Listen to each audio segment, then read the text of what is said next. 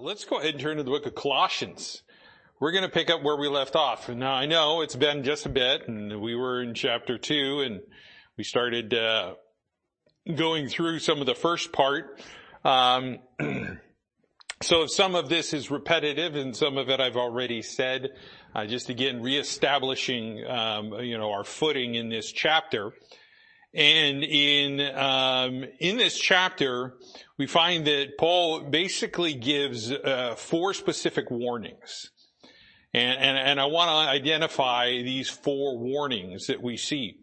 The first warning that we see is in chapter 2, verse 4, where he says, "And this I say, lest any man should beguile you with enticing words."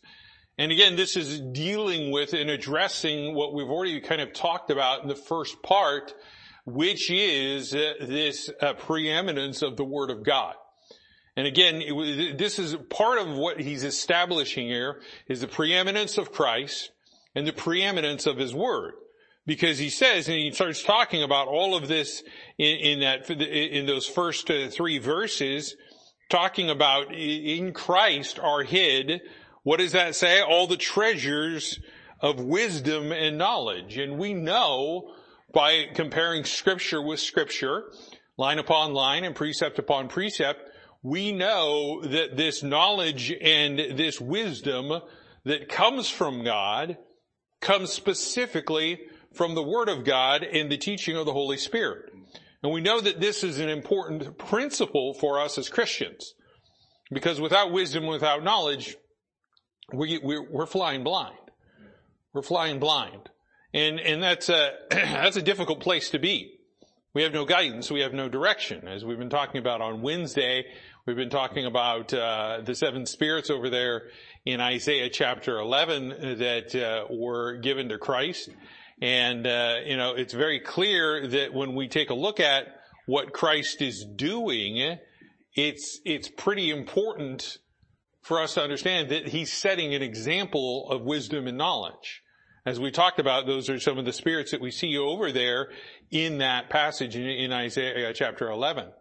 But one of the things that we find here specifically with this is we find this first warning talking about the beguiling. The beguiling. And it is a very important warning for all of us. We should not be beguiled by somebody that just happens to say the right thing. I mean, we live in a day and age where people very clearly are going to, if you will, have this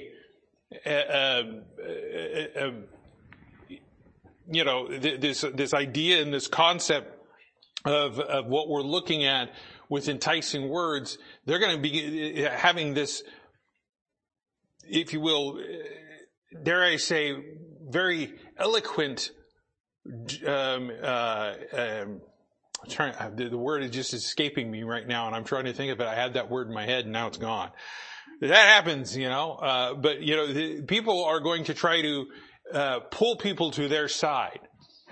We live in a day and age where everybody is divided. There's divisions. There's divisions on the right. There's divisions on the left. There's divisions here. There's divisions there. It's all about, what is it that is going to entice that person? There's a lot of debate. There's a lot of argument. There's a lot of apologetics going on. There's a lot of those things that occur. And we find that people will come about with some enticing words. They will try to say the right thing to get you to do what they want you to do. They're going to try to say the things to get you to think the way they want you to think. And what Paul calls that here is a beguiling. A beguiling. And again, we live in a day and age where that's popular. I mean, it is all over the place. It's being force-fed to us. It's being force-fed to our children. It's being force-fed to society as a whole. And some people are choking on it, and we should. Because we shouldn't want to have to hear these things. But I'll tell you this, if we are searching for those treasures of knowledge and wisdom in Christ, we are not going to be deceived. We are not going to be beguiled by somebody. It's not gonna be like the serpent beguiling Eve in the garden, saying, hey, well, that's not really what God meant. And we find that today. There's a lot of people, I'm sorry, today, in this day and age, you cannot have a good, solid discussion with a person any longer. And I'm talking about a discussion where there's a difference of an opinion. Because everybody then comes to this, well, that's just my truth. And it's like, how do you argue that? I mean, you sit there and say, well, the truth is the Word of God. And then they go, well, I understand and I believe the Bible, but I don't believe that the Bible is pertinent to us. What does that mean? I mean, you're just like, how do you argue that? When you sit there and say, well, okay, yeah, you believe the Bible exists. Well, yeah, I mean, obviously it's in print. It's right here. It's right on this pulpit. You know, most of us have many copies of it. It's on our phones and so on and so forth. People talk about it all the time. But then they'll sit there and say, well, I don't believe that that's what God meant. So when it says, for the wages of sin is death, well, I don't really believe that God meant that. Then why did he write it? Well, I think it was just a suggestion. I don't believe that Jesus Christ is the only way. I've had this discussion before with many people. I believe that it's like our house. There's many ways into our house. Yeah, well, Jesus Christ said if you don't come through the gate, you're a thief and a robber. So what does that mean? That means if you're trying to get salvation any other way, you're trying to rob God. What does it say about the strong man of the house when he gets it close to the robber? That's not a good thing. It's a fearful thing to be in the hands of the living God. It's a fearful thing over there in Hebrews, he says. That's a terrifying thought. It's a terrifying thought. Ever see some of those videos where people are trying to rob and then, if you will, the strong man of the house comes out and he's armed and he's pointing something at the person that's not prepared for that. And they're dropping to their knees begging, don't kill me, don't kill me, don't kill me. And they're captured. I tell you, one of the key things is that in today's day and age, people will try to, enter through any other way through enticing words. And this is why he's giving this warning to the Colossians. It's one of the first warnings we see. I want to go through the other warnings and then we'll kind of fill in some of those verses. Let's jump to chapter 2, verse 8. In chapter 2, verse 8, he says, beware. Beware. If somebody says beware, you should be aware. That's what this is about. You should be cognizant of what's going on. He says, beware. He says, beware lest any man spoil you through philosophy and vain deceit after the tradition of men, after the rudiments of the world, and not after Christ. So he gets even more to it. And he says, okay, look, you can listen to don't listen to these fancy words that are out there and these eloquent speakers and these great statesmen and orators that are out there saying things. And they may sound good. It may sound solid. But some of the stuff you got to be careful with. You got to be careful with. And again, we see people jumping on the bandwagon of people that say certain things that entice them, right? And whether we're talking about people like, either on the right or on the left, and I'll just use the right as an example. Whether it's Ben Shapiro or Jordan Peterson or Donald Trump, or they'll say certain things. Well, look, they're not Christ. Ben Shapiro isn't even saved. He's rejected Jesus Christ. Wholly. And when we realize exactly what he's saying, he is the typical Jewish person that we see today that is blinded. So when he starts talking about the Bible, I take it with a grain of salt. I look at what the Bible says. I don't listen to him. He may be one of those good, people that can argue and debate and, seemingly destroy people from a podium. But that's enticing words. Now he's talking about spoiling through what he says here is philosophy and vain deceit. I was in college, I took philosophy. And here I am, a young Christian man, still, very young in the faith, and just having some knowledge and not necessarily, it's like having a box of all the puzzle pieces, but not really understanding where all of it goes yet. And I was in philosophy class, and that's always a dangerous thing. They start talking about Socrates and Plato and all the rest of those guys that were really, all they were humanists. They were just glorifying themselves in the flesh and basically trying to elevate man, which is, again, the biggest religion of the day. It's not Islam. It's not Roman Catholic Church. It's none of those things. And people talk about those growing religions. No, the biggest and the most popular growing religion today is humanism. It's called the rise of the nones, Nones. People that have said in their heart, there is no God. The people that reject Christ, God, and His Word. And we see here, he's talking about philosophy, and I remember sitting in a philosophy class many times rolling my eyes, because all it was essentially, it was like a debate class. We had a textbook, but the tests never came out of that. I don't even actually remember ever taking a test in that class. It was all based on participation. If you sat in the back and you never participated, you got an F. You wanted spirited debate, because that's part of what philosophy is about, debate. And one of the things that he pointed out was talking about truth, and he happened to call on me. He said, Mr. Stewart, what do you believe is truth? How would you define truth?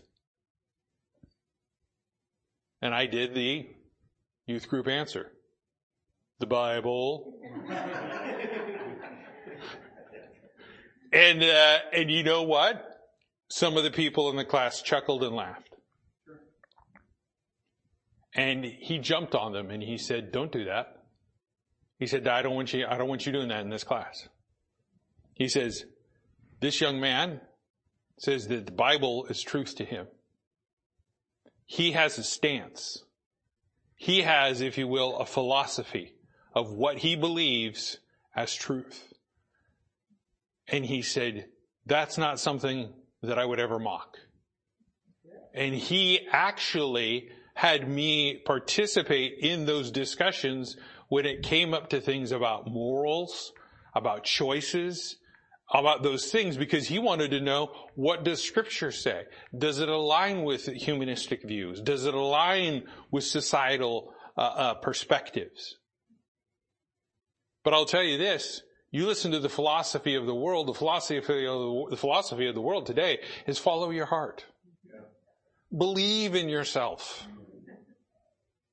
Yeah, that leads to some horrible things. You know what God calls that? They did that which was right in their own eyes. This morning I was reading over there in Deuteronomy chapter 12, and he warned them. There was a warning that was given there in Deuteronomy chapter 12. He says, I don't want that type of spirit, and I don't want that type of mentality with you where you believe that you're doing that which is right in your own eyes. He says, no, you need to follow after God's statutes. You need to follow after God's statutes. And here, Paul is warning the Corinthians. He says, don't listen to that philosophy. Don't listen to the philosophy. But then he points out, he says, I also don't want you listening to the vain deceit. Now look, if somebody was to call you, or let's just put it in some more modern sense. Let's say you receive an email. You take a look at the email, and it starts off with, Dear Sir Stuart, or something like that. And you're like, oh, this is weird. I'm not a knight, so why would somebody say something like that? I am in need of your assistance. I am a Nigerian prince. And you know where I'm going. Now, if you don't know where I'm going, I'm talking about, that whole scam of a Nigerian prince that needs to unlock millions of dollars, and he's willing to share his wealth with you and give it to you for just a simple down payment of, whatever your life savings is. And, in your bank account and everything else, and your credit history and your ID and everything. Yeah, just go ahead and give me your mother's maiden name and, your pet's name and everything else, and we'll get this taken care of. I can get that money forwarded to you, and nobody ever sees it. It's a scam, right? It's a scam. Or you get a phone call from the IRS saying they're coming over to arrest you for your back taxes. Look, the IRS doesn't give you a warning phone call. They just send millions of letters to you and then show up at the door. But again, they're not coming to arrest you. And they're like, well, if we have police on the way right now. I would die laughing. I would die laughing if I got one of those phone calls that the police are on the way. And I would ask, which one of the officers of Ridgefield are you sending? Which one? Because I really want to know, because, I'll invite them in and we'll sit down and have coffee. Because I know most of them, except for a couple of the new hires. They've been in this church with meetings and training sessions, dinners. Know the police chief next door. Please let me know which officer you're sending. You know what? That's vain deceit. We look at that and go, yeah, all right, whatever. But why is it that we listen to it? Why is it that when we know that something that is just so wrong, we still follow after it?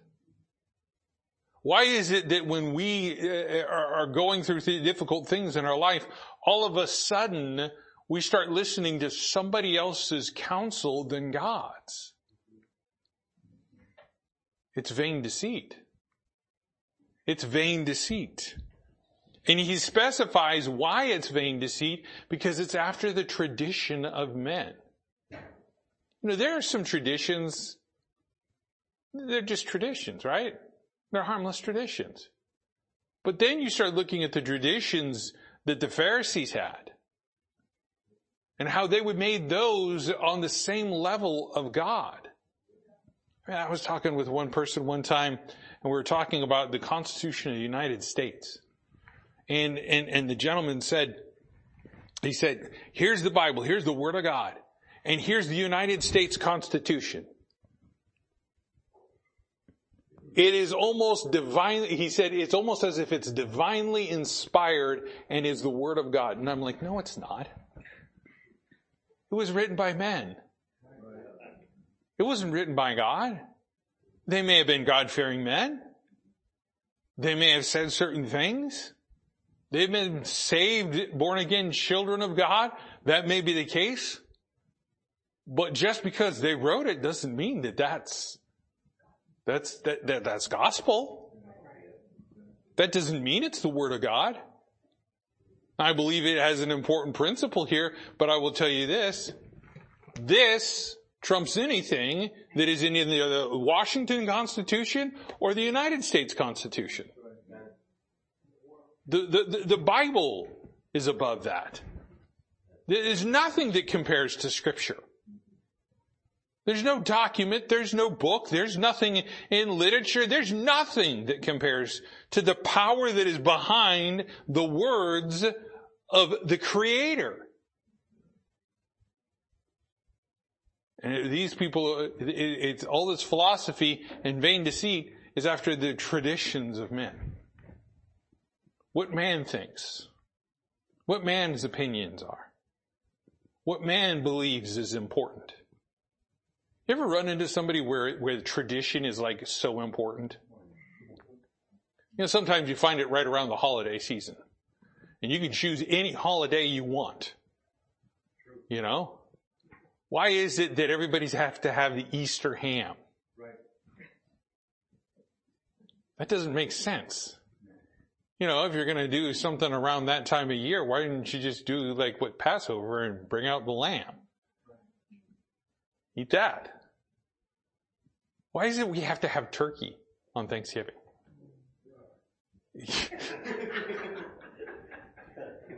Take it somebody doesn't like turkey? Why can't we have a big, nice, perfectly cooked with nice bark on the outside, savory beef brisket? That when you slice it open, the juices are just flowing out. Some homemade barbecue sauce. Why can't we have that? Yeah, there you go. I don't have the smoker and I don't have the means to cook something like that. But man, I'll sure go buy one. Bring that over. Oh man, wouldn't that be good? Why can't we do that? Why can't we have chicken nuggets? You're like, why do we have to have a big meal in the first place? Why do we have to make the kitchen a complete disaster area? And then go in and spend the next 3 hours cleaning it and doing the dishes and running the dishwasher 3-4 times because you can't get all the dishes in there. Those are traditions. I mean, those are hard, fast rules, right? We have to do those things. They're all traditions of men. And this is what he's getting at. He says, you know, there's a lot of things in people's mind's eye about like how churches run. You have to sing before the service starts. You have to sing 4 hymns and have 1 piano special and have shaking of hands and have an offertory and have another singing special in there. So you've got a whole hour of all of that, and then you've got 30 minutes to preach a message. God forbid somebody go over. Mr. Stewart. You know, God forbid that should happen. And then you turn around and then, you know, you've got that, and then you've got another 3 or 4 songs, and you've got an invitation that sings all verses of Just As I Am. Now, look, I'm not mocking that song, okay? Because I will tell you this. Just as I am is when I came to Jesus Christ. And as a sinner, He forgave me. And I am no longer that. I am a saint in His eyes. And praise God for that. But I want to make it very clear. People are like, well, you didn't have a church and you didn't worship if you didn't do that. Well, we do things different. We sing at the end. We sing at the end. Is there a problem with that? Is that breaking a tradition where we're now ungodly? We've got a 48-star flag on the back over there because we don't recognize California and New York.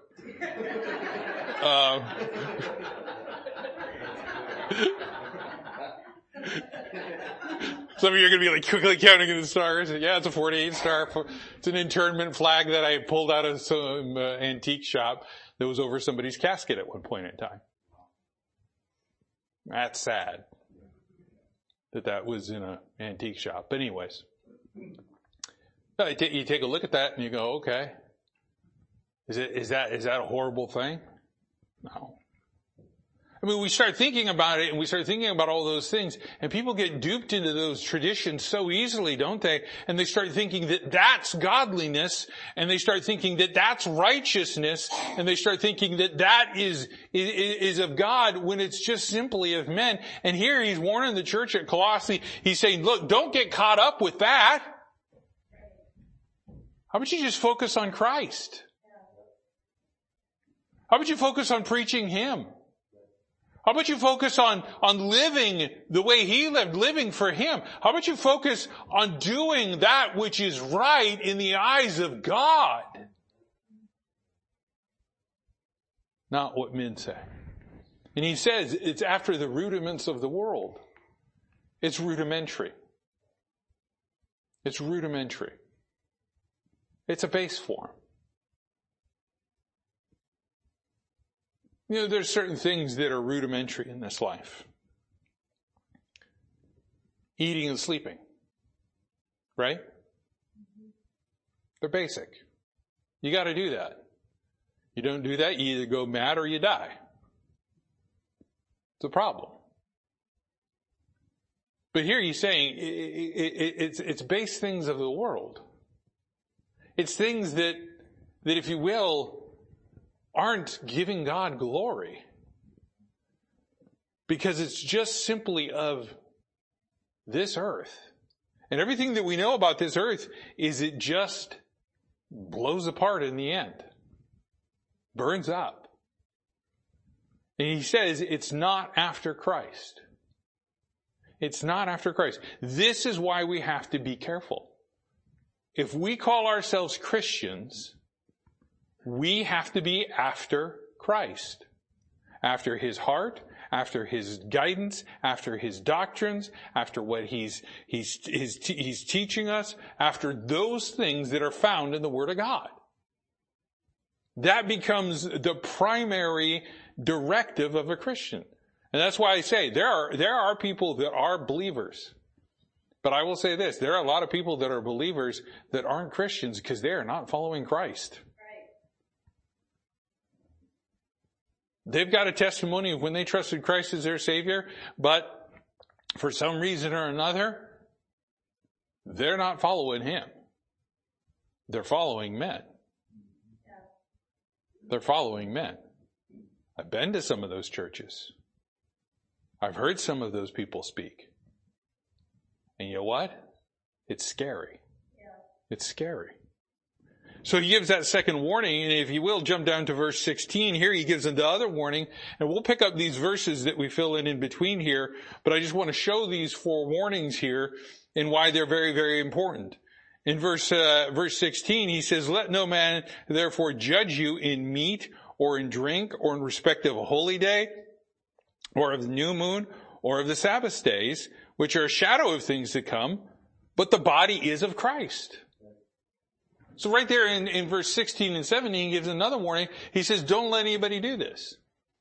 Now He said that very clearly, in verse 4, where He says, talking about, lest any man should beguile you, and obviously in verse 8, lest any man. This is the allowance, by the way. We do a lot of letting in our life. We let people affect us. We let people affect us. I've got a saying. It was a little thing that I clipped, and it said, "Don't complain about the people that suck the life out of you when you're the one that gives them the straw."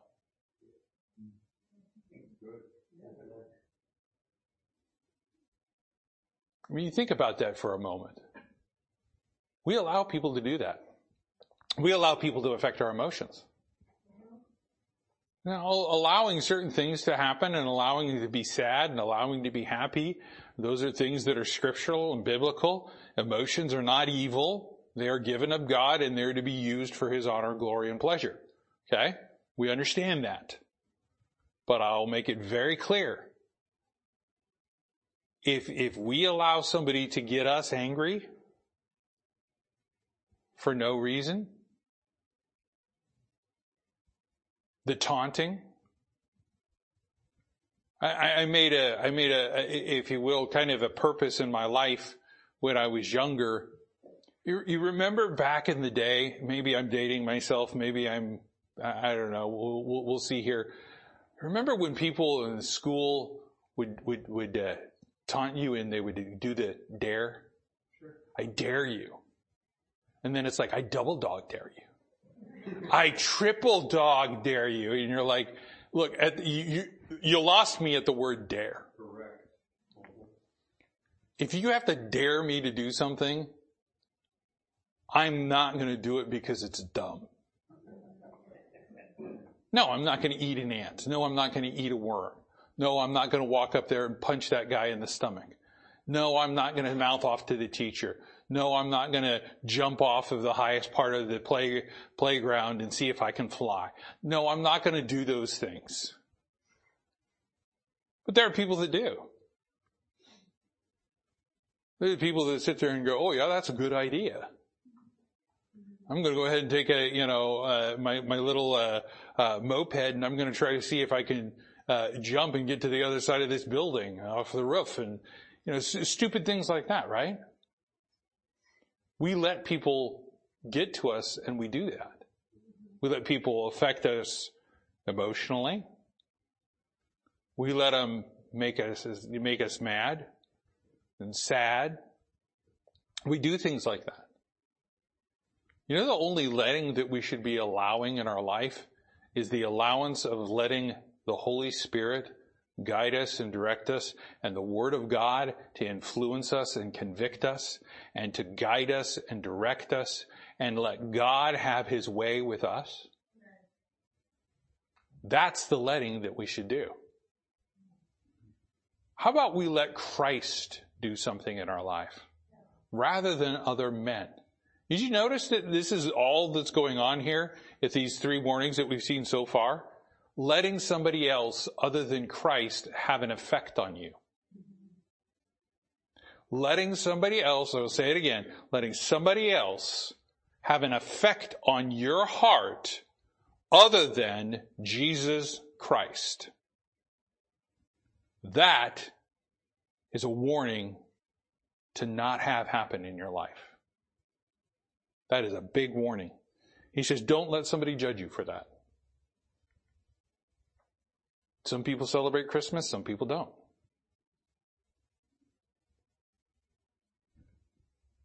It's not a big deal.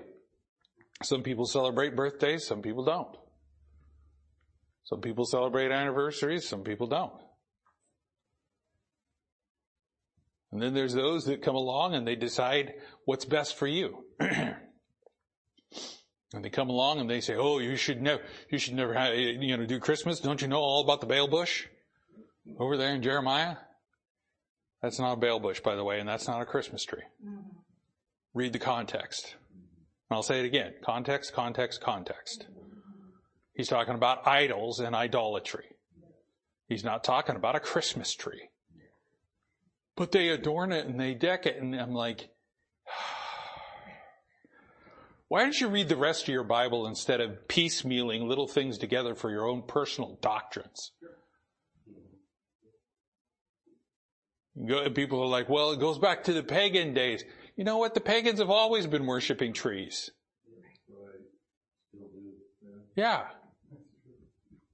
Tree huggers, right? I'll never forget. You remember the spotted owl? How many of you remember the spotted owl? My dad worked in the lumber industry. And this was back when political correctness, wow, we just kind of threw that out the window.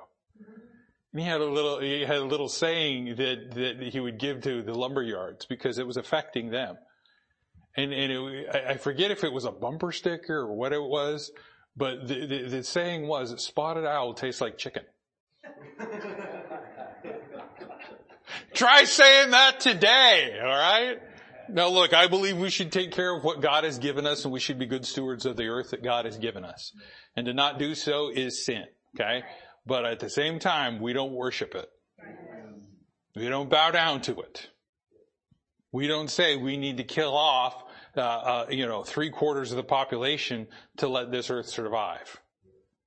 No, God is going to handle that in the tribulation period. So, we need to make sure that we follow what God talks about. He gave, instructions. This is how you plant. Let the land rest. Yeah.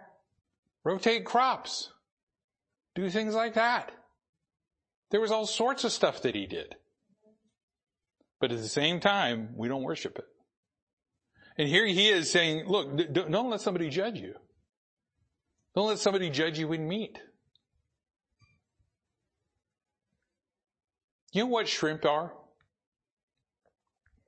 Yummy, tasty little things you put in the barbecue, right? Shrimp scampi, all those good things. Battered shrimp that you dip in, sweet and sour sauce. Stuff like that, right? You know they're bottom feeders. You know why you have to devein them? You know what that vein is? It's not really a vein. I'll let you look that up, what that is. But I'll tell you this. There are people out there that will say, don't eat those. God says don't eat it. God says don't eat it. And you know what? God says, like he said to Peter, arise, Peter, kill and eat. And that is the Baptist motto. We're willing to try anything, right? Man, I've tried a lot of stuff. I've tried some things, and I've tried alligator, tried buffalo and some other stuff. Some of it's good, and some of it's like, I think I'm going to go ahead and pass. But I'll tell you this, you don't let anybody judge you on it. Right. Come along with the Word of God and try to bully you into something. You know what? You know why he's saying this? Don't let people, if you will, with their vain deceit and traditions of men, come alongside and get you to believe and follow after a doctrine that may be a form of legalism. Yeah. Right. Well, I don't eat bacon because that makes me a better Christian. Yeah. There'll be some pretty staunch debate coming over here from this side, right? People are like, well, that makes me more holy than you because I haven't eaten an unclean thing. And Chris says, well, then give me your portion. I'll take it. I'll gladly take it. But could you imagine trying to, and Chris, I'm going to pick on you just for a minute. Could you imagine trying to convince Chris that bacon was evil and saying that he was less of a Christian because he eats bacon? I can't imagine. That's the most ridiculous thing. That's the most ridiculous thing. Chris is a man that loves God. Chris is a man that desires to do what's right. Chris is a man that loves the Word of God. Chris is a man that loves coming to church. And somebody's going to judge them over a piece of meat? Something of the flesh? That's abominable. It causes division. It's about pride. Never judge somebody like that. And this is what he's getting at. He's like, this is going to get you to go after the wrong things. Why? Because you're focusing on bacon rather than focusing on Christ. And I know this about Chris, and Chris, if I'm wrong, I'm sure you'll correct me, but I don't think you will. I'm sure Chris loves Christ more than he loves crispy bacon. He loves Christ. Now, that is the important thing. That is where it comes down to the root of the matter. And he says, don't let them do it about meat. Don't let them do it about drink. And again, we're not talking about alcohol here, okay? Let's be very clear about that. God has some very, very distinct rules about alcohol. And he says, avoid it. Steer clear of it. It causes problems. Alcohol causes a slew of problems. Proverbs talks about it. Well, take a little wine. No, don't even go there. You know what? I just read there was several studies that said that women should absolutely not drink alcohol at all. Absolutely not, because it does so much damage to the female body.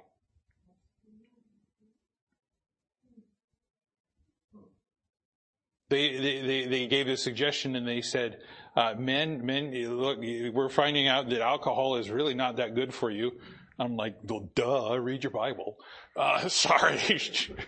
But they're saying that by far, men should maybe have 3 drinks a week of 6 ounces.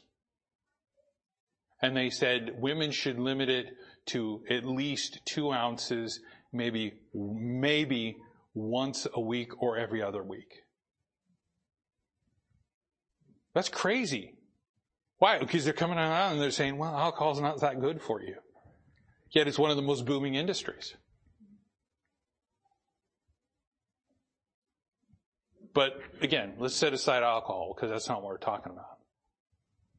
We're talking about whether a person drinks water or whether they're drinking juices or they're drinking this or they're drinking that.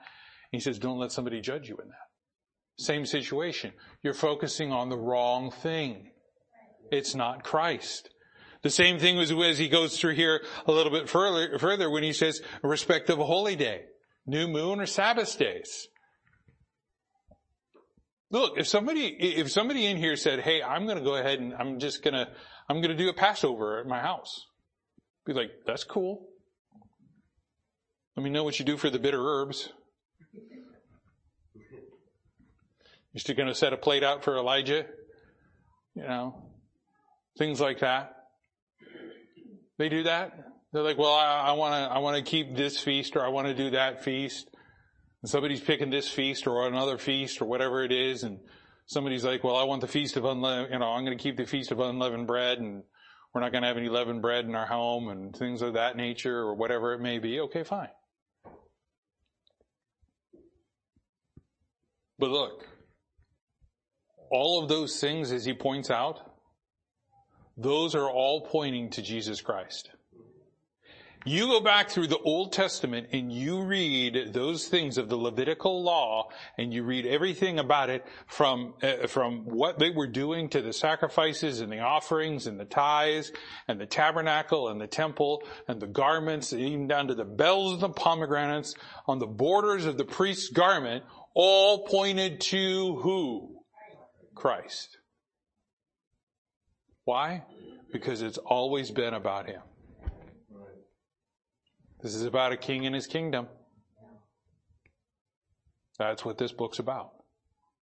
And we find all of those things, and he says, look, don't let somebody do that in your life.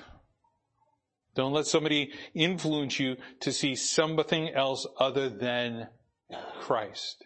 And in verse 18, he gives the 4th warning here. He says, let no man, here we are again, let no man beguile you of your reward in a voluntary humility in the worshiping of angels, intruding into those things which he hath not seen, vainly puffed up by his fleshly mind.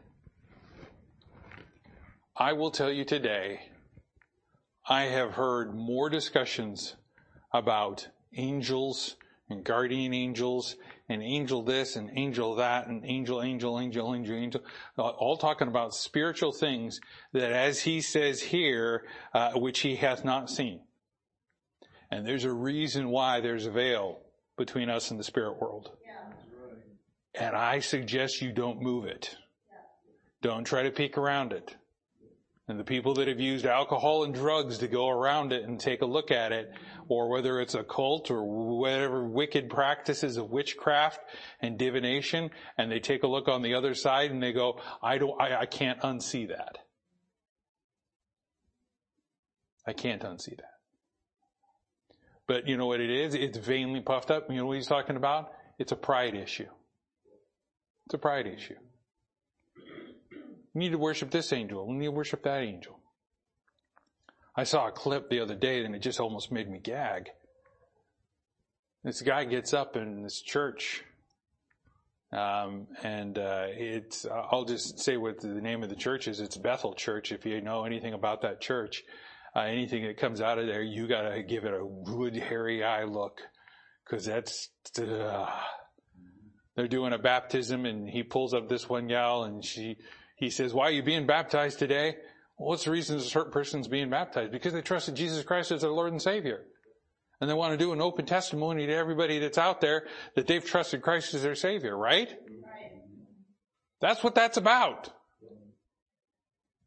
And she gets up there and she's like, "I'm being baptized because I believe that I'm a warrior for God, and He's called me to be a warrior for His creatures and the animal kingdom, and I'm going to lead an army of angels to protect the animal kingdom." And she's crying through this thing, and I'm like, what? And she's going to get baptized? Bro, she ain't saved. That's not salvation. Now, I say that very specifically because I know what Bethel teaches. And they don't teach salvation through Jesus Christ. They teach a form of humanism. Progressive Christian humanism. And I'll tell you this, those words don't mix. They don't mix. But I'll be very clear here. There will be people that will try to get you worshiping something else other than Christ. So here he gives these 4 warnings, and all 4 warnings are, don't take your eyes off Jesus Christ. And as we get through it and we'll start taking a look at these verses that were in between, and again, I don't want to run roughshod over them because there's a great doctrinal principles that lie in there, especially when you start taking a look at verse 5, and he's talking about the order and the steadfastness of faith in Christ and all of those things. Those are all important principles that we're going to take a look at. But as we see here very clearly, Jesus Christ is the preeminent one. And we go back to that, and we go back to chapter 1 in verse 18, where it says, He is the head of the body, the church. No one else is. No one else is. Some guy gets up there and says he's God, run away. Run away. And he says, who is the beginning? The firstborn from the dead, that in all things he might have the preeminence. That in all things he might have the preeminence. In every area of our lives, Jesus Christ is to have the preeminence. And very clearly, it comes down to the affections in our life. These are what these 4 warnings are about. The affections. What is it that's going to affect you? Is it going to be man, or is it going to be Christ? And this is always, from the very beginning, as we see here with Paul, it's always going to be a problem. It was a problem even in the Old Testament. It's been a problem from the beginning. Listening to someone else other than God. That's what got Eve in trouble, and that's what got Adam in trouble, right? Right. Be very, very careful. And this is why he says, I want to warn you. Because this stuff does happen. I have seen believers deceived over and over and over and over again. Be careful. Be very careful. Let's go ahead and close with a word of prayer. We'll pick up those rest of those verses, Lord willing, next week, talking about those principles and doctrines that are in between. But I just wanted to get through those 4 warnings to understand exactly what Paul's talking about in the preeminence of Christ. But let's go ahead and pray. Dear Heavenly Father, I thank you again for this time. I thank you again for an opportunity to be in your word. I pray, Lord, that you just continue to use these things that we've learned today and these principles, these warnings, Lord, to further our growth in you. That, Lord, we would desire to walk in you. That, Lord, you would be who we follow. You would be the preeminent in our life, in our areas of words, actions, thoughts, deeds, everything that we do. Thank you again for this time. Pray, Lord, you just continue to meet with us for the 11 o'clock hour. And this I ask in your Son's name, Jesus Christ. Amen.